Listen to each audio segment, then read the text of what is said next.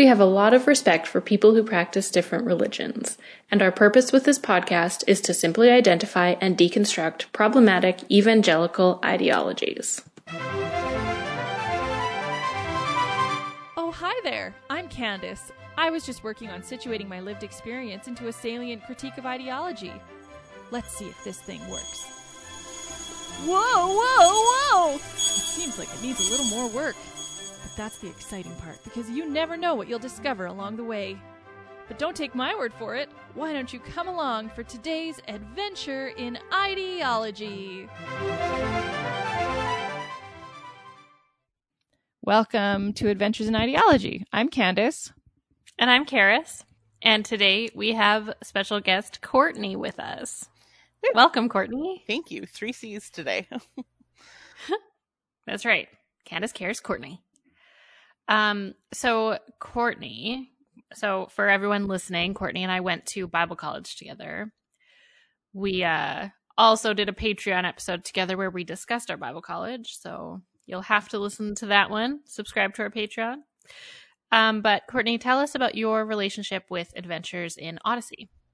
So I grew up listening to them. My first recollection of it is probably when our church kids club did a group trip to Edmonton to go see an Easter performance, and our pastor had put in, I actually think it was the Pilgrim's Progress episode, and I found that I remember that one. Yeah, honestly, it's one of my favorite episodes, and I had read like the kids version of the book in our library, and so that's kind of how that's my first memory.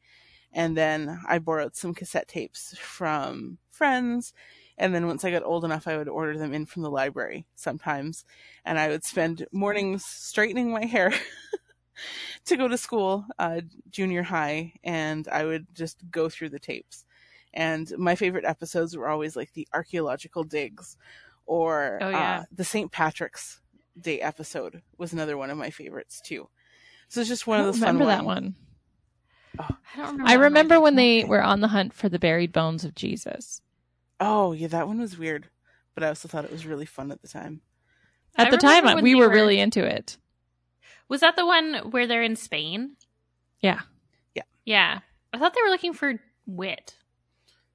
There was a few that were connected. Maybe I'm wrong.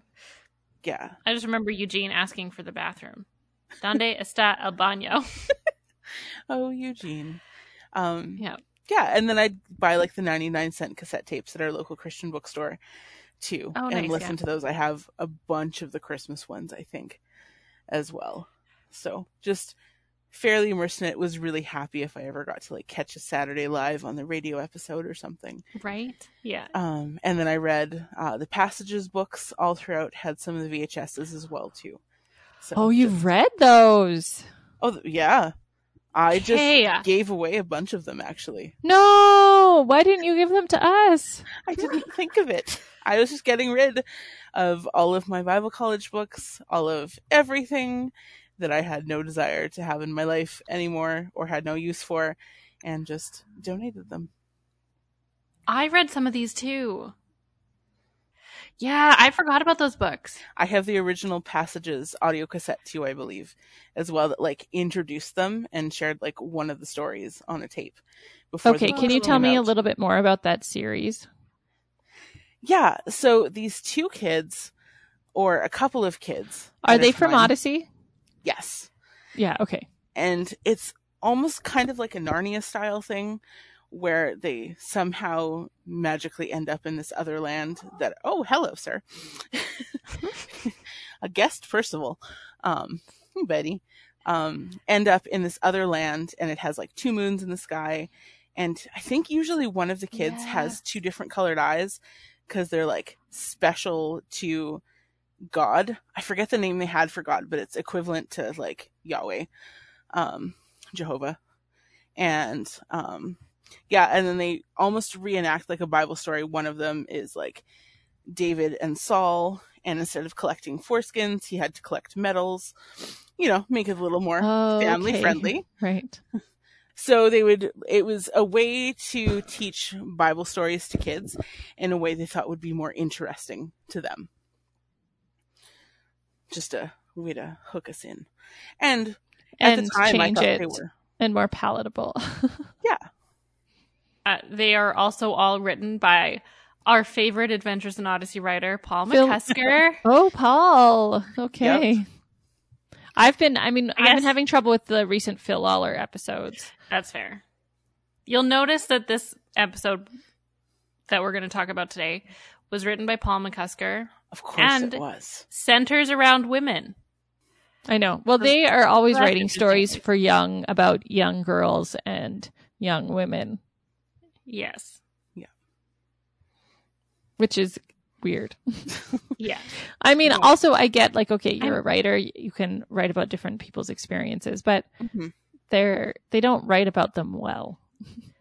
Right. Yeah. Maybe keep to your own wheelhouse and your own experiences.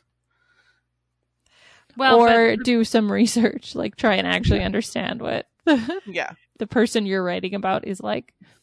because the Yeah. problem is Phil Lawler does keep to his own wheelhouse, which is women die and or are maimed in order for men to find Jesus. And or fulfill their ministry and greater purpose Yes. in life. Yes, exactly. Yeah. I mean, just to be fair, men authors writing women is a problem across the board Uh-huh. because, they always write. And I imagine Terrible like, do you think there is a similar thing with class and race? Like rich Oh, I'm people sure. writing poor people. Yep. Oh, yeah.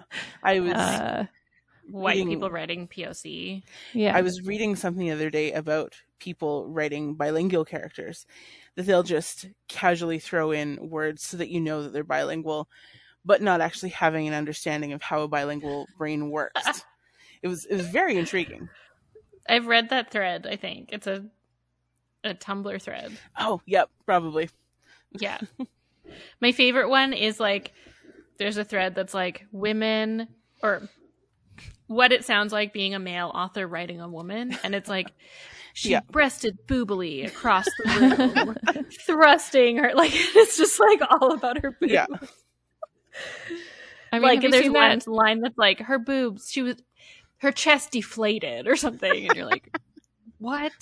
Anyway, sorry. Yeah, I really enjoyed that thread when I read it. What were you And, going to say, and Candace? the responses of women to the terrible writing of women. Yeah. Yeah. It's like if we wrote men the same way we wrote women. It'd be easier to He was say very deflated. conscious of the fullness of his dick as he walked across the Exactly, room in yeah. his tight pants. He penised penisly across the room. Hey, at least those actually deflate. He wondered if anyone would notice how Yeah. sexy he was right then. Yeah. Yes, exactly. He sexily seduced sexily with his penis. Yes. Penis. It was big. Penis. Sexy penis. Sex. Boobs. Yeah. No, this is the male version. My bad. Sorry. What do I know? So today we're talking about, now that we've gone on that fun discussion about Paul McCusker, today we're talking about Back to School, which is the third album, originally aired September 10th, 1988. The description is Leslie seems to have trouble with telling the truth. Over exaggeration in quotation marks seems to be her middle name. They really buried the lead on. Yeah, Yeah. I was gonna. It should have been like Leslie has trouble with who she thought was her best friend Yeah. or something like. Just like it's a complete misdirect. Unless that was just to grab people in, but also I think best friend relationship drama is a little more grabby. hmm Yeah. They Also- did mention changes right in the beginning as well, too. Here we go. So the exit plot is really boring. It's Chris talking to a janitor about kids going back to school. So we're not going to talk about it. So then Chris says, Leslie has a reputation around Odyssey for telling stories, exaggerated stories, and usually they're pretty funny. But this time they're a cover-up for something a little more serious. Dun dun dun. So before we start, just know there are 4 key players in this episode. Leslie, Anne, Cindy, and Krista. The whitest white girl names. Literally. There's some white girl drama in this episode. There is, yeah. Keep in mind they're what, grade 6? Yes. Yeah. So the episode starts with Leslie talking to Anne about she was delivering newspapers and Mr. Turner's dog must be a horse. You could put a saddle on her and run her in the Kentucky Derby. So this is how they're introducing to us that she is exaggerating, because Anne then says she's not that big.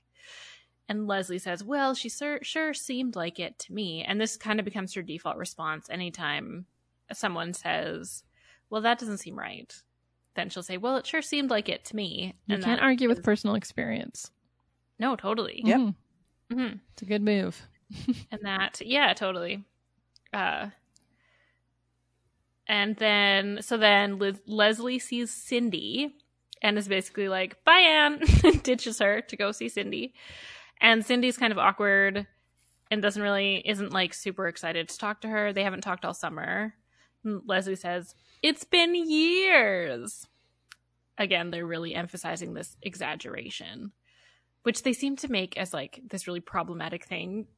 But I feel like it's also just like communicating with us that there's other things going on, which I know that they're trying to do. But anyway, so Cindy basically just says she's been busy, and Leslie's like, too busy for your best friend? And Cindy's like, oh, come on, Leslie, it's no big deal. She's like very dismissive and like, anyway, so Leslie then is like, well, what about this afternoon? You want to hang out? But Cindy already has plans with Krista. So there you go. We have all 4 people now. That are literally the only 4 people in this episode, other than Whit, of course, other than God. So then Cindy leaves because she was looking for Krista and she wasn't there. So then Leslie goes and talks to Whit, but she's looking for Anne again because now that Cindy's not there, she wants to hang out with Anne again. And then like Whit says something about like, wow, you drank your milkshake glass dry. Like, are women that not landed allowed to oddly drink? for me too. Oh, Like, yep. it was so weird. He's like, hopefully I was you like, don't are want you another shaming milkshake. her for drinking her milkshake? Yeah, yeah. Excuse me? Women can't finish their food. Well, and he Yeah. was also policing her of, I hope you don't want another one. You've already had one. I'm sorry, Yeah, sir. he was. Yeah. She's patronizing your business, and you're going to police this child that you have no responsibility over? I don't think so. To be fair, this kind of stuff would happen to me sometimes because people didn't think I ate very much. And then I would eat a lot, and everyone would be like, oh my goodness, I can't believe you ate all of that normal amount of food. Which is just really irritating. Yep. And it would happen to me because my dad's like, what? You want more than just a salad? You can only eat a salad. That's all you need. No, sir, I'm hungry. Thanks. Yeah, you deserve food. Yep. And also, no one can eat only a salad unless it has a lot of stuff on it. Yeah. Chicken Caesar salad does not a proper meal make. It's a good meal, but it's not fully balanced. So anyway, after his weird milkshake comment, then His milkshakes bring all the girls to the yard. the yard. All the kids to the yard, I guess. Sounds really bad. But it's true. I know. Yeah. Yeah. So then he asks her if she's doing okay, and then what's new? How was your first week of school? And Leslie's like, oh, same as always. Terrible. Woke up late. I didn't have anything to wear. You know, the usual stuff. And then he's like, well, what do you mean? And so then she kind of walks him through, like, she's having a hard time getting up in the mornings, which in my mind is like, maybe she's dealing with some depression. I mean, or she's just like a kid that doesn't want to get up, and that's fair too. But like, anyway, and then she's like, and so then it like kind of segues over to her experiences. So then first we find out about her mom yelling at her to get out of bed, and then Whit interjects and is like, your mom's not like that at all. And I Leslie's had like, trouble well, believing that was her mom how too. it sounds sometimes. Yeah. Like, she's but like, so I remember this episode pretty clearly from when I was a kid. yeah. And I remember thinking, whoa, like her mom is so mean. Yeah. I didn't get that she was exaggerating. Like I didn't Right. make That it the was, like, connection built that they up. were very clearly trying to make. Because I was very smart. It's also her perception of the events too. Yeah. Which is important. Yeah. You know, and when you're a kid and you're littler than the grown-ups in your life, Yeah. if they're a little bit irritated, that can feel like angry and scary. Yep. I mean, I know I was scared of our mom when she was angry. Were you? Sometimes. I mean, not like scared, but like, oh, I should go clean my room. Yeah. Oh. Just enough to behave. Yeah, exactly. Well, So that I wouldn't get yelled at. And especially if you're like an empath or a highly sensitive person too, you pick up on every single little mood switch or change. And that can color how you see things. So yes, that may not be reality, but that is your perception and that is valid. Yeah. Or you're picking up on things, that are going on behind the scenes that aren't necessarily projected at you or about you, but are there. Totally. So yeah, maybe Leslie was just an empath. I don't know. Anyway, so we haven't got to the bus driver yet. No. Keep going. No, crazy Eddie. Okay, don't worry, we're almost there. So then Leslie's like, well, that's how it sounds sometimes. And then she's like, well, I have to get dressed, but I have a hard time finding stuff to wear. And her mom is like, well, I got you 3 new dresses, and grabs one and puts it on her. And then Leslie is like, well, I don't want to wear this dress. And then she tears the sleeve accidentally. And then the mom lectures her and makes her wear it to school anyway. Because, and she says that her mom says, or what you hear is her mom saying, you can wear that dress as it is. We aren't made of money. And so then Whit's clarifying, she made you wear the dress to school. And Leslie's like, yeah. She said it would teach me to be more careful. Isn't that mean? And Whit's like, no, I bet you are more careful in the future. I kind of liked that response. Did you? As a mom. I mean, right? I don't know if it's the right response. If it was me and it was my child, I mean, basically this has happened when she started having an opinion about her own clothes. You know,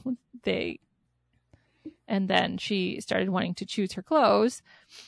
Like in this story, Donna's like, but I don't like that. I want something like she didn't have anything in her wardrobe that she felt represented her.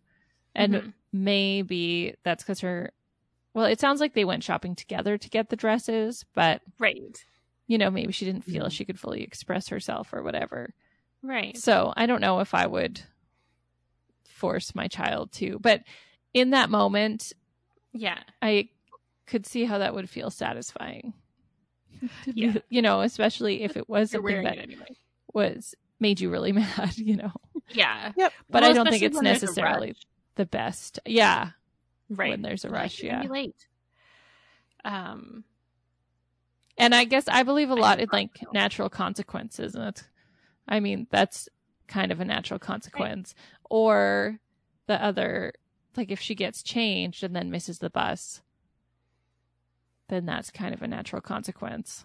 But then I'm not sure if that just falls on me then to like give her a ride to school. So right, exactly. So then it's not really a consequence. Anything for her. being learned here? Yeah. Yeah. Yeah. Yeah. I had another thought, but I can't remember right now. So anyway, so Leslie's like, so I had to wear an ugly sweater over top of my ripped dress. And then I almost missed the bus. And then she's like, and he opens the door and it's Crazy Eddie, our bus driver. And then there's like this creepy voice that's like, hello, my pretties. Welcome to my Weirdsmobile. I always thought he reminded me of the bus driver from The Simpsons is who I always thought. Yeah, Otto. Oh, yes. Yeah. That was who I thought too. And so then Whit's like, Leslie, are you sure you're not exaggerating? And then Leslie's like, really? I heard he even got pulled over by the cops once, because nobody else has ever gotten pulled over by the cops.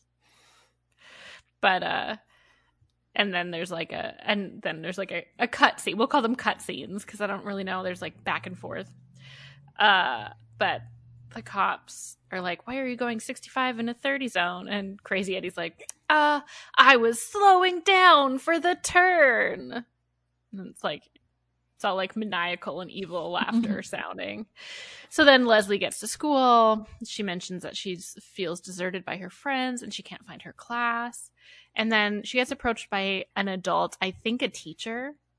It's very unclear. I kind of assumed the principal. Like the principal, maybe? Yeah. But there's no So indication of who this person is. Yeah. Mm-hmm. So anyway, it's a male voice gets approached by somebody asking for help. Yeah, by an older male person. Yes. In the hallway. Yeah. Run. Yeah, maybe. Yeah. Asking for her hall pass. She doesn't have one. And then he like keeps telling her to call him sir. You don't have one, sir. He like keeps correcting her. Mm-hmm. And then finally he finds out what grade she's in, and she's starting 6th grade. So he takes her to class and basically has this like evil laugh as he drops her off at her class. So then her teacher is Mr. Gutwrench, and he tells her to hang up her sweater and sit down. And she's like, I'd rather keep it on. And he's like, doesn't matter what you'd rather, hang it up and sit down. And she's like, well, I tore my dress. And so then everyone laughs, and then he yells at them, I didn't give you permission to laugh. You have a 10,000 word essay to write in 6th grade. So then he keeps calling her the wrong name. So he starts with Lisa. He calls her Lisa and says, don't argue with me. And then it cuts back to Whit, who's like, now hold on, Lisa. I mean, Leslie. This is hard to believe. It's just like kind of an apple. Yeah. And then she's like, that's not even the worst part. And then Gutwrench asks them about their summer and makes her go first. But he's like, since you were late and have a torn dress, you go first, Laura. And she's like, I'm Leslie, so you must have meant Lisa. And then she's like, I just sort of hung out for the summer. And then he gets really mad. He's like, 84 days of summer vacation and you just hung out? 2,016 hours and all you could manage to do was hang out? And then he says the minutes, but anyway, he's like, and then she's like, maybe sometimes we get ice cream. And then he gets really angry and makes her write, I will make better use of my time 220,000 times for homework. It's very much like a dream sequence, it feels. It is. Mm-hmm. Yeah. And then he's like, who's next? And I mean it. One of you had better won the Nobel Peace Prize this summer. And Whit's like, you're making this up. And she's like, no, honest. I don't even know what the Nobel Peace Prize is. And then Whit's like, well, it makes for a funny story, but you haven't told me how your first week actually went, have you? So you say you had a bad week, but it wasn't really your mother's fault, or your bus driver, or your teacher. I think there's something else going on, basically. And Leslie's like, well, I lost all my friends at school this week. Well, maybe not all of them, but my best friend, Cindy. We were best friends for years and years. Then she went on vacation, and I went on vacation, and I never got to see her. Now she's best friends with Krista. Yeah. Oh, that Krista. We promised we'd be best friends forever. And basically Whit's like, well, sometimes things change, and you make new friends, and that's okay. And it's a good message. Yeah. Yeah. Some back and forth, and Leslie's like, I'm going to go talk to Cindy. She made a promise. And then Whit kind of half-heartedly attempts to stop her, and then she leaves. Don't. Yeah. No, wait, Leslie. No. Oh, okay. It's not a good idea. It's based off of Willy Wonka. Gene Wilder's Willy Wonka. Yes. 'Cause at one point he's trying to stop Veruca from running into the thing, and he's just like, no, stop, don't. Oh, yeah. I want a golden goose now. And then Leslie shows up at Krista's place to talk to Cindy. And she like confronts her and is like, we promised to be best friends forever, and now you won't even talk to me. And Cindy's response is, why are you being such a baby? I can have other friends. And Leslie is like, I'm not being a baby. And they have some back and forth. And Cindy's like, you're being weird. We were just little kids. Grow up, Leslie. We can still be friends, but I want to have other friends too. Leslie's basically like, if you don't want to be my best friend, then don't bother being my friend at all. And she storms off. And Chris is like, what's her problem? Cindy's like, I don't know. She's just immature, I guess. So there's all this like girl bitchiness. Yeah. And like Yeah. kind of like projecting on each other. Cause like Leslie's just trying to be like, I miss you, but she doesn't know how to voice it properly. And Cindy's like, you're being a baby for missing me, for having feelings. It's kind of how I took it. Yeah. Yeah. No one's actually I mean- taking the time to listen to what she means. They're just hearing what they want and not actually paying attention. Yeah. What were you going to say, Candace? Or maybe she's feeling smothered. Like maybe she didn't. Totally. Maybe they made a promise when they were like 5, and for the last couple years she's been like, this is cloying. I can't handle it anymore. I need more friends. Yeah. And this is the summer she escaped. Finally. So it is interesting because it's like on one side, you kind of feel bad for Leslie. But on the other side, like, is she the bad person here? You know what I mean? Or like the problem here? Yeah. I mean, I think the problem is like adolescent girls not knowing how to communicate and learning how to communicate with each other through like media and magazines and, you know, Right. TV shows and novels and things where women are all just so catty to each other, and that's the only way you interact. Yeah, that's true. The next scene, Leslie's at home. Anne comes over. Leslie is not really excited to see Anne. But Anne wants to hang out. She suggests all sorts of fun things to do. We could go to Wits End. We could go for a walk. We could watch a movie. We could do whatever. And Leslie doesn't want to do anything. She just wants to be alone. Anne is so And- sweet here. I know. So Leslie's like, nothing personal, you know. I'm just really bugged about something. I lost my best friend today. And Anne's like, no, you didn't. I'm right here. I know. And it just like breaks my heart for Anne a little bit because she's just a bystander. She's in such a this. little kitten. Just like, know. I love you. Yeah. And Leslie's like, not you, Cindy. And so then Anna, of course, is hurt. I hate you, Anne. I Yeah. only hang out with you because Cindy's busy doing other stuff. Basically. You're my backup friend. Yeah. Oh, the life of the backup friend. Yep. Oh no. Anne leaves. Leslie's mom comes in. Did you and Anne have a fight? She just ran out. It looked like she was crying. And Leslie's like, well, nothing happened. I just didn't want to hang out. And her mom just kind of keeps pushing. It's like, what else is going on? What else is going on? And Leslie finally mentions Cindy and tells her that she deserted me this summer and this week at school. And I don't care if I ever see her again. So she's just like processing big emotions.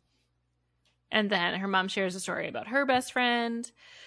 I think it's interesting that we get a name of the mom's best friend, Beverly, but we never find out the mom's name. Yeah. That is interesting. Is it on the wiki? Mom. It probably. Let me look. No, we just have her as Leslie's mother. Wait, Leslie's. Oh no, we have the actor, but she's literally listed as Leslie's mom. Moms that's exciting. Moms don't need autonomy, do they? Apparently not. Society doesn't think so. So her mom shares the story about her best friend Beverly and how, you know, they were best friends and then they both changed before high school and they became different people because they were growing up and finding things that they liked that didn't click with each other anymore. And then Leslie's like, this also sounds like something Mr. Whitaker said. Mm-hmm. I also actually really appreciated this story. I thought it was The mom? quite, like her story. Yeah. Mhm. And I was glad that they didn't make it like my friend was getting into like sex and drugs and I wasn't, because I picked a good friend group, you know, like they could have been a lot more exploitive in that scene than they were. Yeah. So I appreciated the restraint. I thought that as well. Even that Yeah. they weren't like, she got a boyfriend or Mhm. something. Yeah. Yeah, it was very like we just grew apart. We grew in different ways.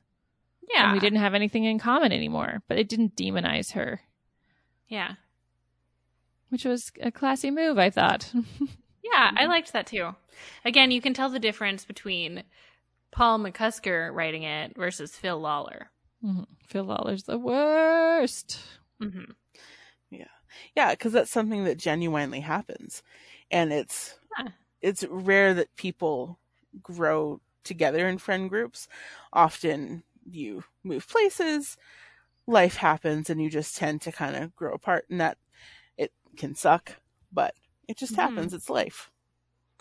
And sometimes you like drift back together later. Yeah, and it's lovely. But not always. Yeah. And like, especially not from like middle school, high school yeah. friendships so much, right? Yeah. This podcast has reconnected me with some like high school friendships. I know. I was just thinking that Mhm. actually.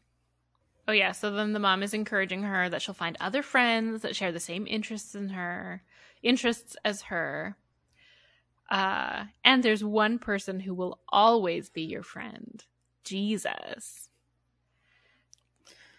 And then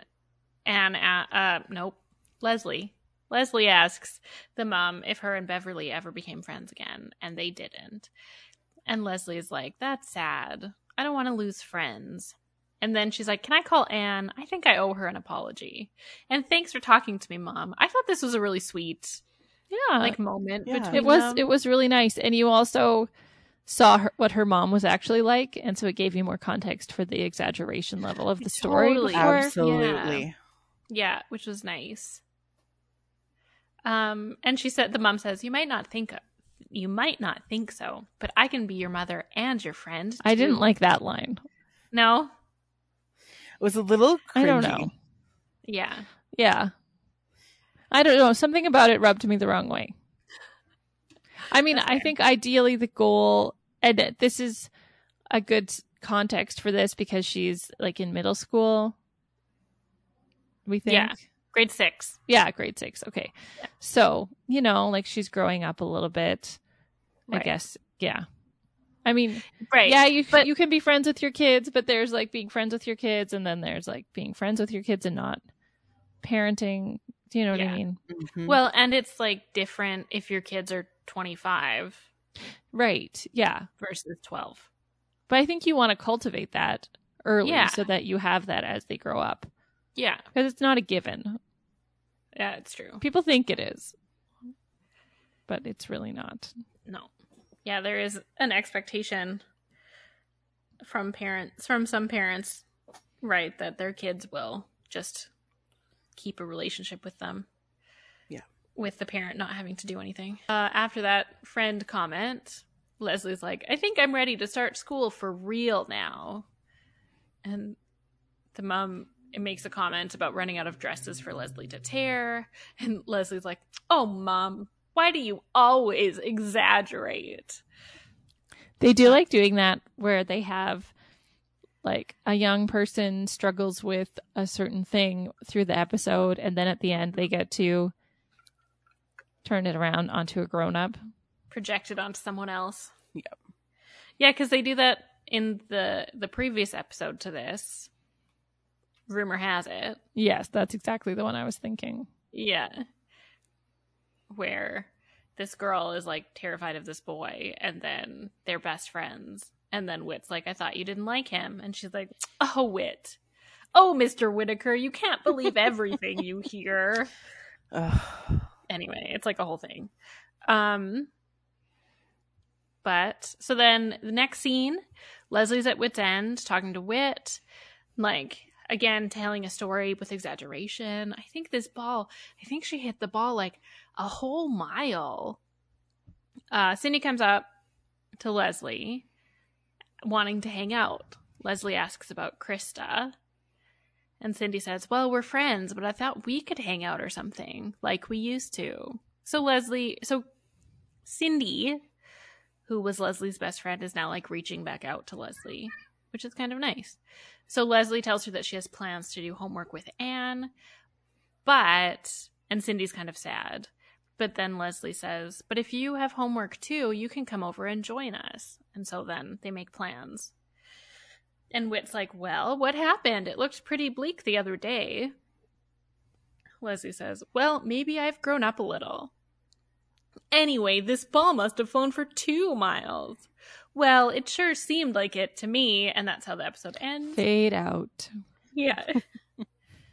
And then Chris brings up Ecclesiastes 3. There's a time for everything. A time to be born, to die, weep, laugh, a time to keep, a time to throw away. And then she talks about changes that you experience when you grow up. And then she says, remember, there's someone who never changes. This whole thread is very precarious. That's not the word I'm looking for, but it doesn't really connect. Tenuous. Yes. Yes. And so then, there's someone who never changes, Jesus. And then she lists Hebrews 13, verse 8. Jesus is the same yesterday, today, and forever. If you believe in him, he'll always be there for you. And that is the end of the episode. So I want to hear stories. Wild ride. From everyone about a good friend that they grew apart from. Or you don't have to if that's too hard of a subject. Oh, no, I just gotta think of which one to share. I'll go first. Candace, would you like to go first? Good. So when I was in grade 4, my best friend moved away. And that summer, there was another girl that lived basically right across the street from us. And so we started hanging out. We would go to Bizant. She would come with us when we went swimming and stuff. And I would go with her family when they went. And we hung out a lot through the whole summer. And then the next, at the beginning of the school year, she started telling everyone we were best friends. And that was really hard for me because I didn't think of her as my best friend because my best friend was still my best friend from before that had moved away. Right. And I was kind of mad at her about it because yeah. You felt suffocated. I did feel a little bit suffocated. Yeah. But then I was like, oh, fine. Whatever. I guess we're best friends. So then I kind of leaned into it. And then we moved. So that was grade 5. We became quote unquote best friends. And then we moved at the end of grade 8. Mm-hmm. And much, much later, we kind of grew apart. And then much, much later, I saw her post on her social media something about happy birthday. Oh, no. Oh, here it is. I remember now. So she grew up, married a missionary. I've kind of kept an eye on her on social media and stuff. Yep. And I subscribed to their email newsletters and things. And I found out they were going to be in Canada for a little bit in Alberta. So I sent her a message and I was like, hey, I'd love to see you. I'm in Lethbridge. Do you guys want to come over for a meal? Is this on your way to somewhere or can we meet you somewhere else? And so they ended up modifying their route so they could go through Lethbridge and they came for a brunch one morning. That's nice. Uh-huh. Yeah, I thought it was nice too. It was really weird because my friend who had been very bubbly and outgoing and things like that, now was so shy. She hardly talked to me. And then when I asked her questions at the dinner, she kind of was with me making food in the kitchen. And then when we went and sat around the table, whenever I asked her questions, her husband would always answer. And it made me really, I was like, oh, I don't like this. But I don't know if it was because she was so shy or if, what is their relationship like? It's a very complementarian Christian relationship. Totally. Yeah. And I know that because I'm friends with her on Goodreads. So I see all the Christian self-help books about loving being a mom and wife things that make me kind of sad. Yeah. And why God wants you to be the best mom and wife, which, you know, I don't think though being a mom and wife are bad, but women are so much more than those things. And, you know, I feel like she went from being this free spirit to being someone who's miserable, who's like trying to convince themselves they're not, you know? Yeah. But that's kind of beside the point. So they came for brunch, and then they went, and she posted on social media about how it was so great to see friends in Alberta, and she got to see her best friend since elementary school, Angela. And how did you feel about that, Candace? I was so upset about it. I was Totally. so upset about it. Because she's the one who wanted to be my best friend. And then she just like threw, and also I'm the only reason she was friends with Angela. Oh, like she backpacked on like my relationship with all these people to like worm her way in. And then she dropped me like a hot potato. wow. Yeah. And you gave her brunch.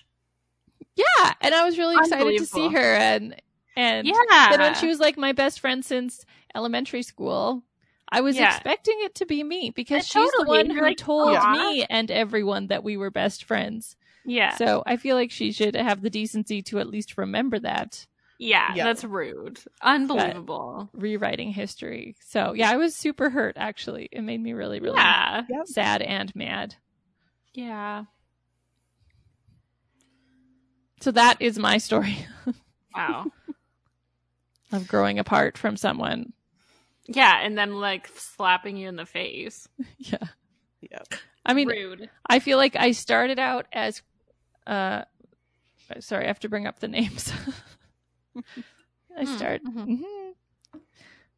You started out as Cindy. Wait.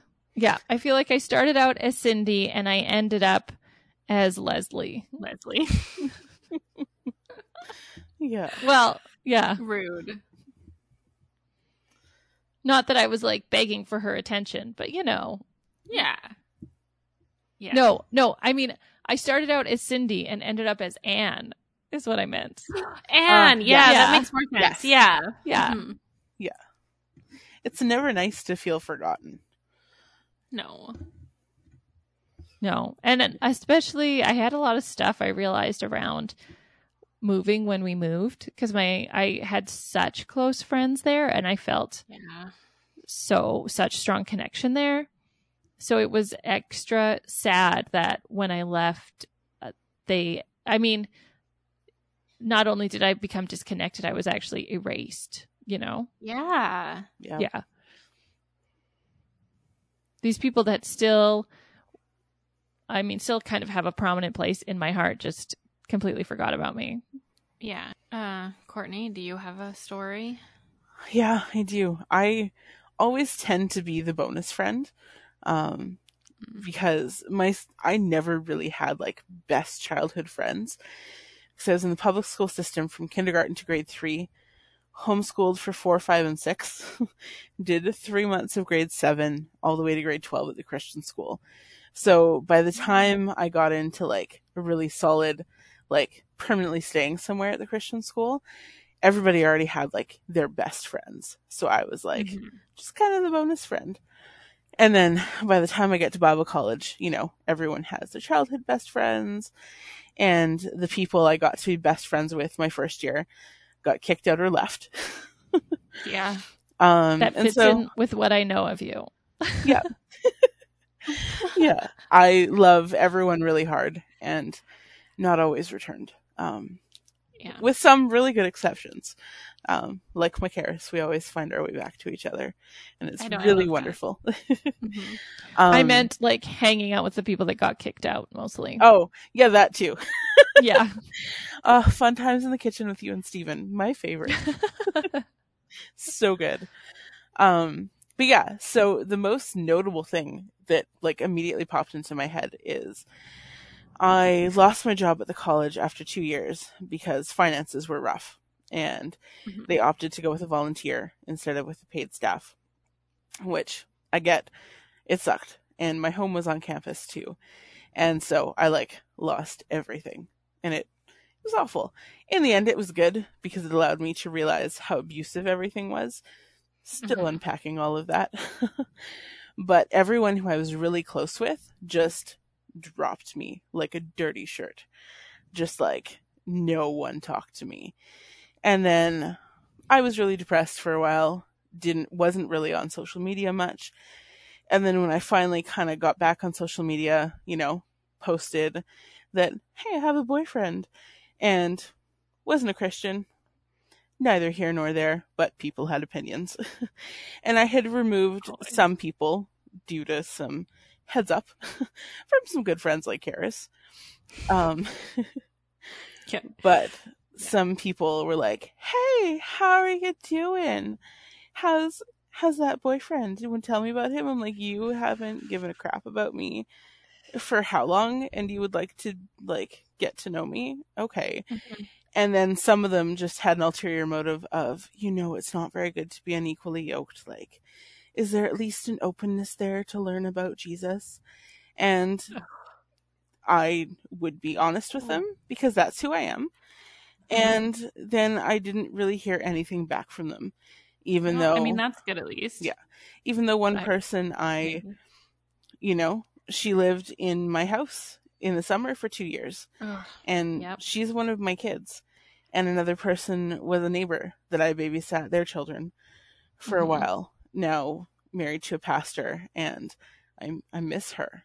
But, my lifestyle choices aren't appropriate to them. And so dropped like a hot potato. So they carry on with their life and have reconnected with a few people too, even people that had some clashes with in the past, and now they're on their own deconstruction journey. And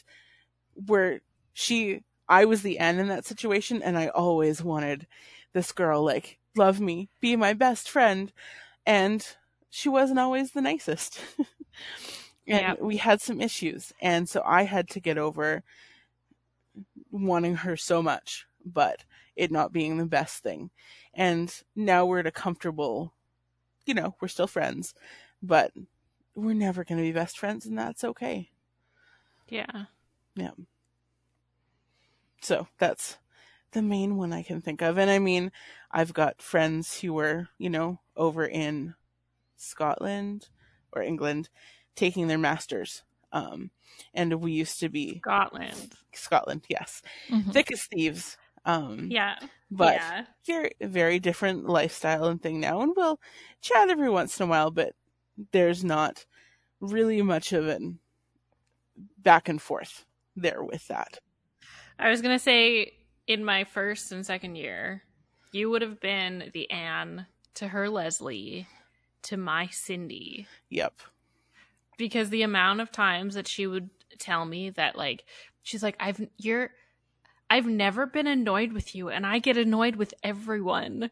Yeah. And like, it was very stressful to me because I was like, it's only a matter of time before you get annoyed with me also. And also, if you get annoyed with everyone, maybe it's not everyone's fault. Also that. Yeah.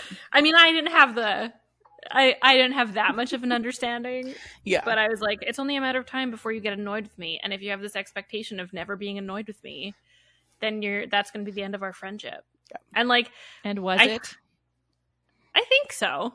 In a lot of ways. There was a lot of like the pressure rift on it. Yeah. There was a lot of like rifts in our friendship that were imagined and or had been dealt with, but people hadn't realized they'd been dealt with. So then we had to like talk about it again and like deal with it again. Anyway, there was like some things. But I'm trying to think of one. I mean, I've had lots of friends, but I always, growing up, I always kind of felt like the lift out, and I don't know how much of this has to do with my upbringing, but I just was like, no one cares if I'm around. No one will notice. No one notices if I'm not there. So I never, like, I had best friends, but I was like, but we're not really best friends because they wouldn't notice if I wasn't here. And in high school, I had this friend who in her mind we were best friends. And in my mind I liked her. I thought she was delightful. But because I just assumed that nobody really liked me, then I just didn't like anybody. Not that I didn't like her, but like I never that wasn't an option. My heart in. Yeah. Yeah. And so we were friends in high school, and then I became friends with this like group of homeschoolers. you know. And they I don't know, I became really good friends with them and like would talk about them a lot at school, and I didn't really think anything of it. I didn't think anyone cared. And one night I went with this girl who thought we were best friends to a party at another friend of ours' house. And she was like half drunk, and we went for a walk just around the acreage. And she's like, well, I just feel like I've been replaced by all of these homeschooler friends, all of these other friends that you have, and I miss you, and I never get to see you anymore. And I hate that. Like, and I was like, oh my God, she actually cares about me. Like, and it was kind of mind blowing for me, because I was like, nobody cares. Nobody cares if I'm around or not. Like, sure, I'm here, I'm an extra person, but like if I'm not around, nobody cares. And so when she like, it was like, I'm really upset with you because you're not making time for me, I was like, oh my God, someone actually wants me to make time for them. And that was something I had never really clicked before. Because, you know, I often would get people who were like, you're so great, I'm never annoyed with you. Like, the same thing with this person, and then something would happen, and then we'd no longer be friends. And I think I didn't always notice it. They just would stop inviting me to things or whatever, and I wouldn't always notice it. But I think what would happen is then they realized, like, oh no, you do annoy me, or like whatever, and then just didn't want to spend time with me anymore. And I think that became kind of like a habit or like a pattern maybe. And like some of that was probably me being like, well, nobody cares about me, and so then I wouldn't put effort in. So a lot of it was probably me shooting myself in the foot. But anyway, and so then that kind of changed my perspective on things, because I realized that she actually really cared about me as a person and like really wanted to be friends. And so then we became really good friends, and I made more of an effort. And this is kind of the opposite of the story, but we still chat. We're not close anymore, but probably once a year we'll touch base.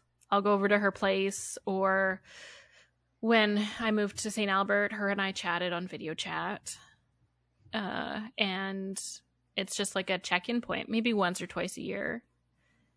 And I realized like she would make effort to hang out with me even after high school.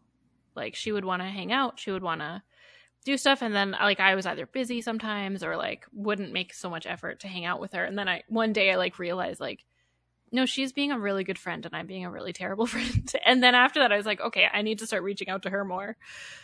And like if she would text me, then I would like make sure that I like immediately responded, and then or was like, I can't do it this week, but can we meet next week? Or like, or if I didn't hear from her for a while, then I would make sure to hang out to connect with her. So that's kind of like the opposite story, but she's a really patient friend because she put up with me, you know, not putting an effort in because I just assumed that nobody liked me. I've done that too with my first year roommate from Bible college. Her and I didn't get along for the semester she was there, and then we became fairly good friends. And I was chasing this other person at the time, but my first year roommate would like put in this effort and like write me notes and like get in contact with me, and I'm so terrible about getting back. And which this is a good reminder, so I'm going to text her after we're done because she's pregnant with twins right now. But she like every time she comes through my town, she's like, hey, are you there? You want to hang out? Even this last time when she had her 2 kids and her mom with her, she's like, hey, let's do something. And like she's always been so good about it, and I have forever been awful. So I have that side too where I'm like, but I want this person so much, but this other person's like, can we be friends? And I'm just like, but you're not so and so. Yeah. So it definitely goes both ways.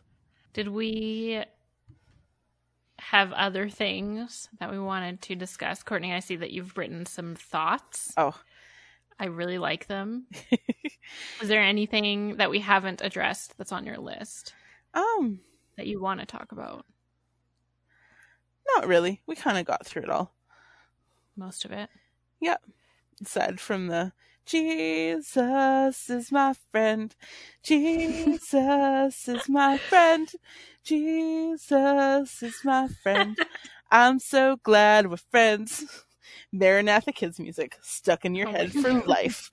No. I was like, is this something I missed in this episode? Because I don't remember this song. No, it's from the Bullfrogs and whoa, Samwise. Sorry, acrobatic kittens. It's from the Bullfrogs and Butterflies cassette tape that I had as a child. Oh, we have that one. I think I Yeah. have the cassette tape right now. My daughter's really into cassettes. Yeah. So good. I saw you wrote that note, and I was thinking, Jesus is a friend of mine. Jesus is a friend of mine. Which is like from the 80s. Yeah. No, I got told a lot. I was like a fairly lonely child because I was more introverted too. So I remember always being told that like, well, Jesus is a friend that sticks closer than a brother, so you'll be okay. And I'm like, okay, cool, but I'm still lonely. Like that doesn't fully help me. Like, can we Okay, maybe sure, like Jesus find- is a friend, but he's not like a physical presence in my life that I can hang out with. He's not going to play Barbies with me. Like, can we find someone to play Barbies with or like read books together? So, yeah.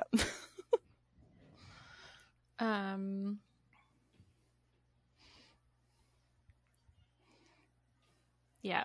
So we saw her exaggerations. I did think it was interesting, though, Courtney, that you pinpointed, like, sometimes people like that are empaths are picking up on other people's things. And I think that's an interesting perspective on it for sure. Because I think that could be it. I mean, part of it. I have been. Kids also do just exaggerate. Yeah, I've been forever accused of exaggeration. You know, the story of the boy who cried wolf. Don't cry wolf too many times or no one's ever going to believe you.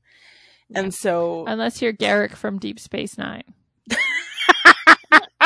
And the story is about... the moral of the story is don't tell the same lie more than once. Yes, so true. I need to watch that again. I love Deep Space Nine. Oh, we just out-nerded Karis, and I love it. Yeah, sorry, guys. I watch it because Steven does Deep Space Nine episodes on his podcast, so we watch it together. Yes. I need to go. Androids and Assets. For those of you listening. You need to go listen to it. Yeah. Do you listen to Androids and Assets? I need to start. I've got it on my list. I haven't got there yet. It's pretty good. I like it. I am deep in my Dungeons and Dragons phase. So great. Do you listen to Skyjacks? No, I've mostly been doing Critical Role lately. I've been like redoing stuff, and I'm continuing. I still have the last 2.5 seasons of Supernatural to watch, so I'm doing like a full rewatch through right now. Nice. Have you heard of the Campaign Skyjacks podcast? No, but I'm going to write it down now. I think you would like it. I love it. It's one of the like 2 or 3 podcasts I listen to every week. Okay. So yeah, definitely. I will check that out. You should start at the beginning. They're like pretty far in now, but okay. I mean, you can jump in on the most recent story arc. I think it's better if you start at the beginning. Yeah.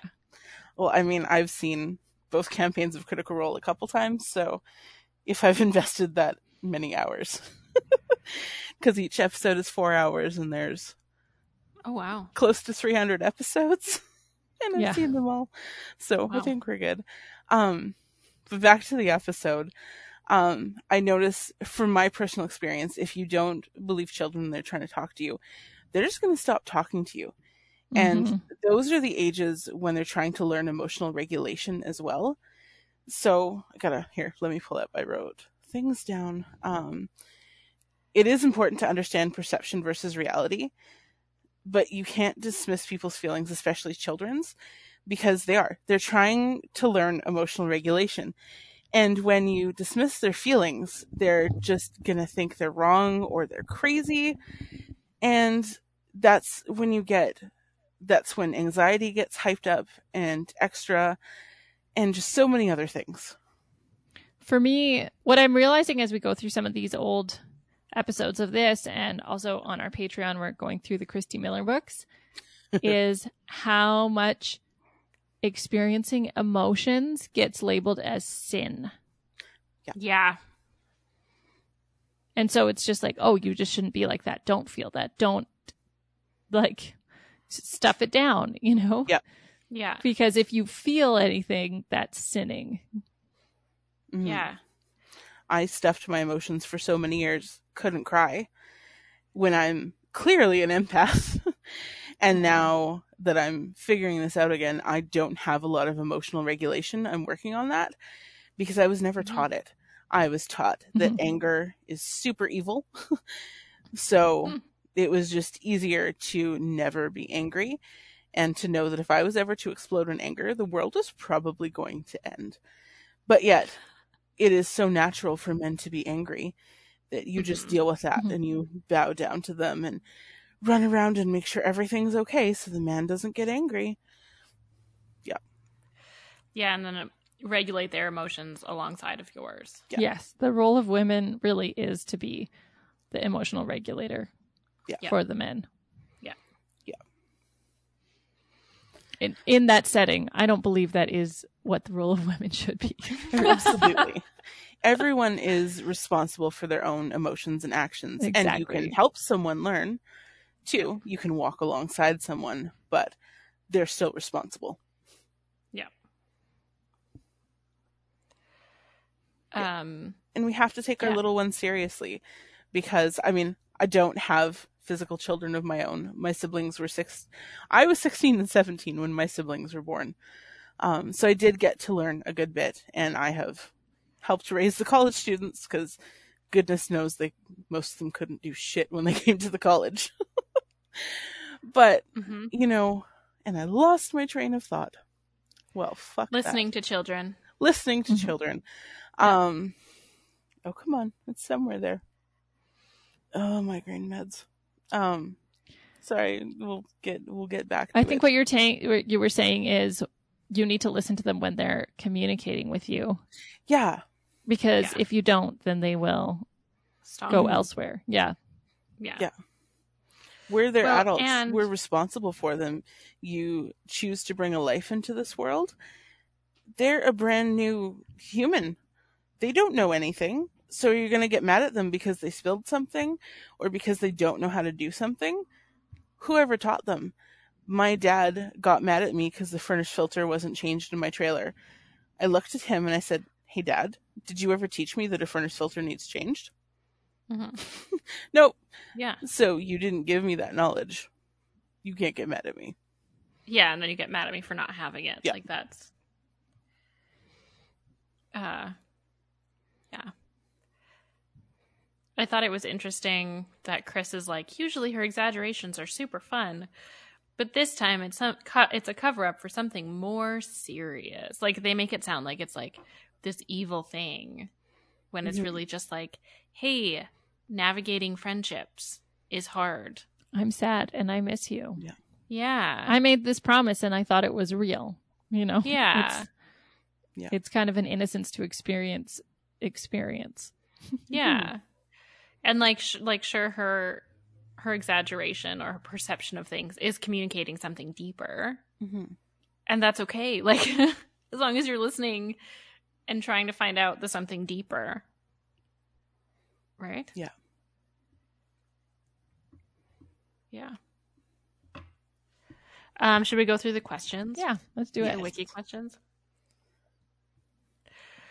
Okay, so this one is a 3-parter.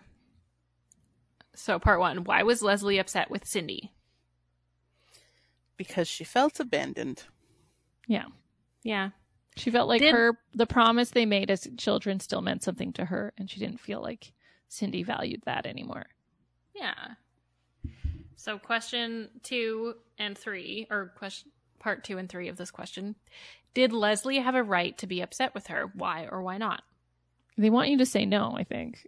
But I know. I think she completely had a right to be upset. Everyone has a right to be upset about what they need to be upset about. Yeah, you have need a to right feel to your feel your feelings. feelings. Exactly. Yeah. Yeah. Well, and yeah. It's a matter of what you do with them, and she still needed to learn some emotional control, and her mom did a really good job of teaching her how to navigate that portion of life and giving an appropriate example of how Yeah. life can happen. So I'm feeling like because this episode was written about women, I feel like there's less problematic ideologies being communicated. Maybe the two are not connected, but what do you guys think? Can you explain that a little more?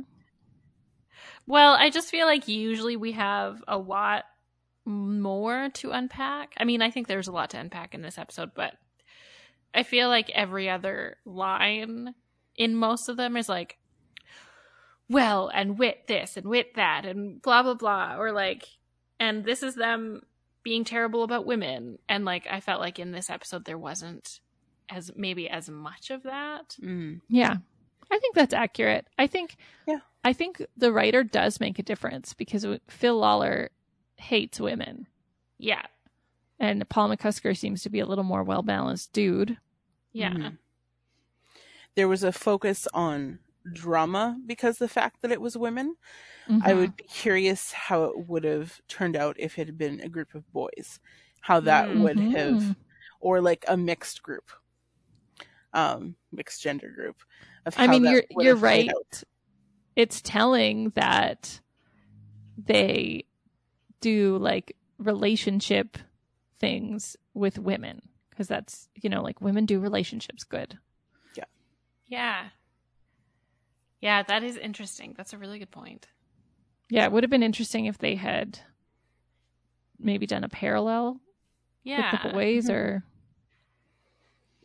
But boys and girls can't be friends because that leads to bacon pies and babies. Jack and Lucy. Mm-hmm. But they get married and do everything the right way. Like boys and girls can be friends as long as they grow up to get married. Yes. Right. That's it. That's all. Whoops. Question number 2, we kind of already answered. Have you ever grown apart from your best friend? How did you feel? What did you do about it? I feel like we kind of already talked through this one a little bit. So I'm going to skip it and go to question 3. Leslie had trouble when her friendships changed. What kind of changes are hardest for you? Okay. The hardest changes for me are when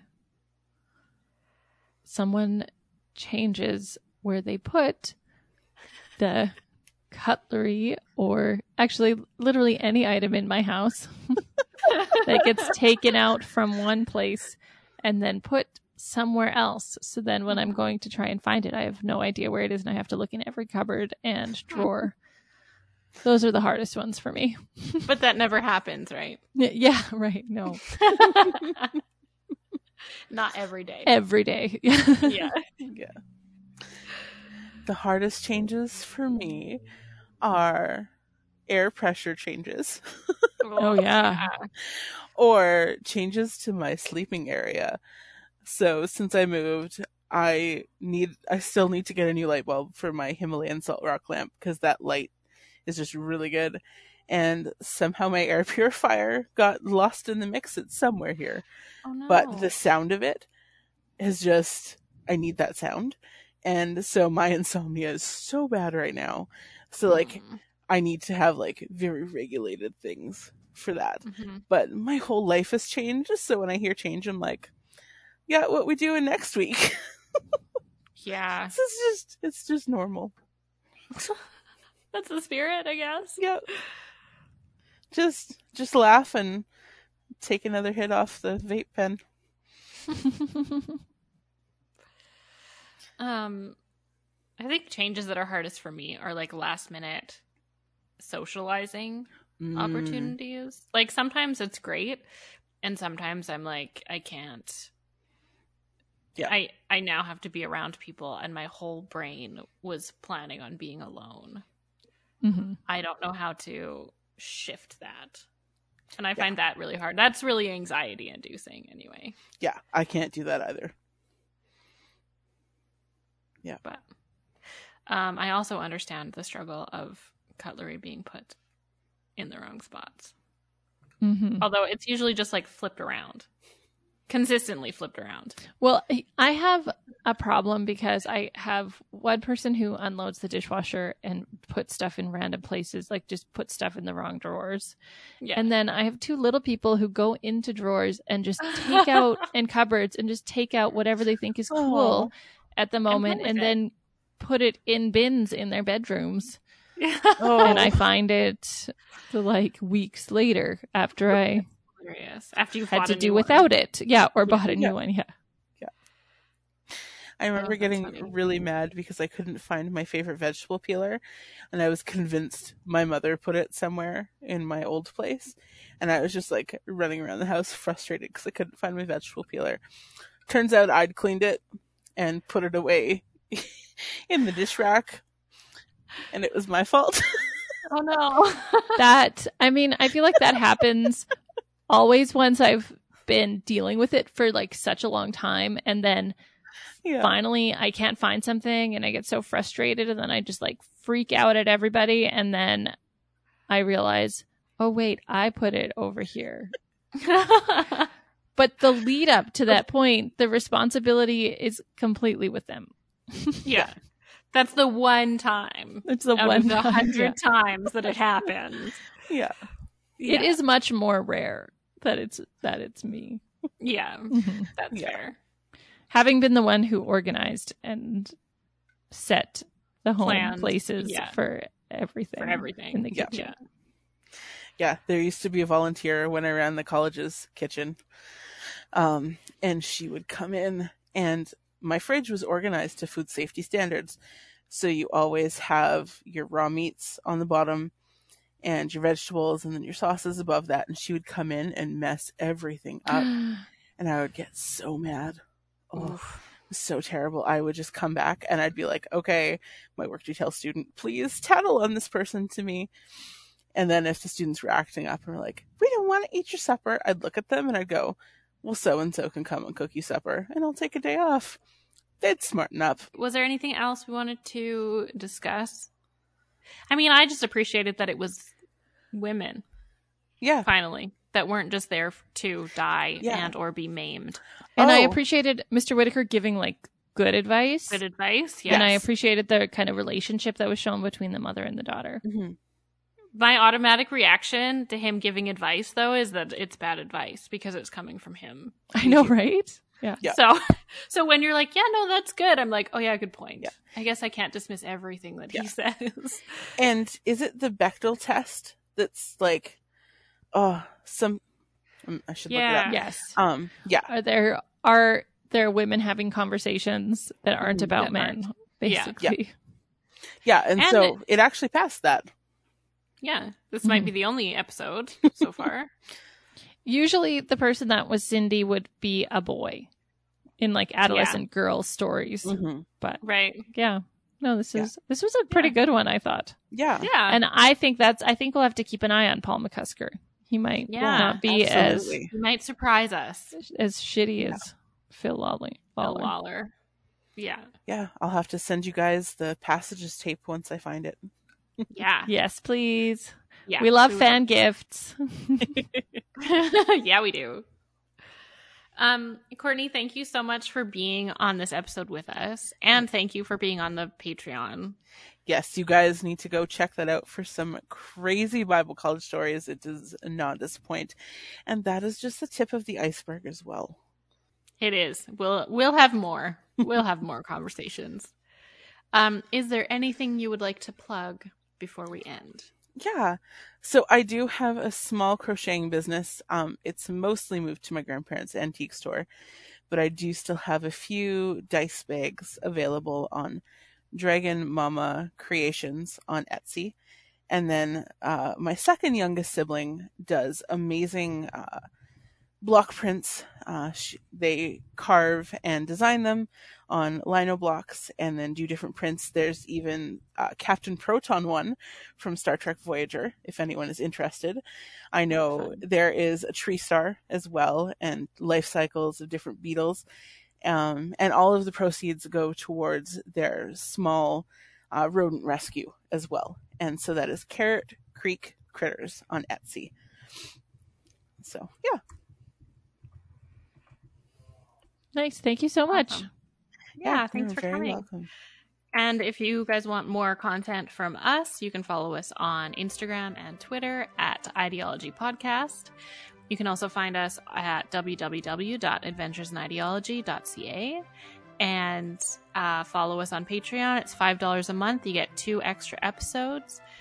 And it's not Adventures in Odyssey related. It's other Christian toxic ideologies related usually. There's some fun stuff we do on there. And that is Patreon, Adventures in Ideology. So check us out. Reach out to us. We love hearing from you. Give us a review if you like us. Give us a good review. And yeah, thanks for listening. Until next time, have a good night. Bye. Bye. Bye.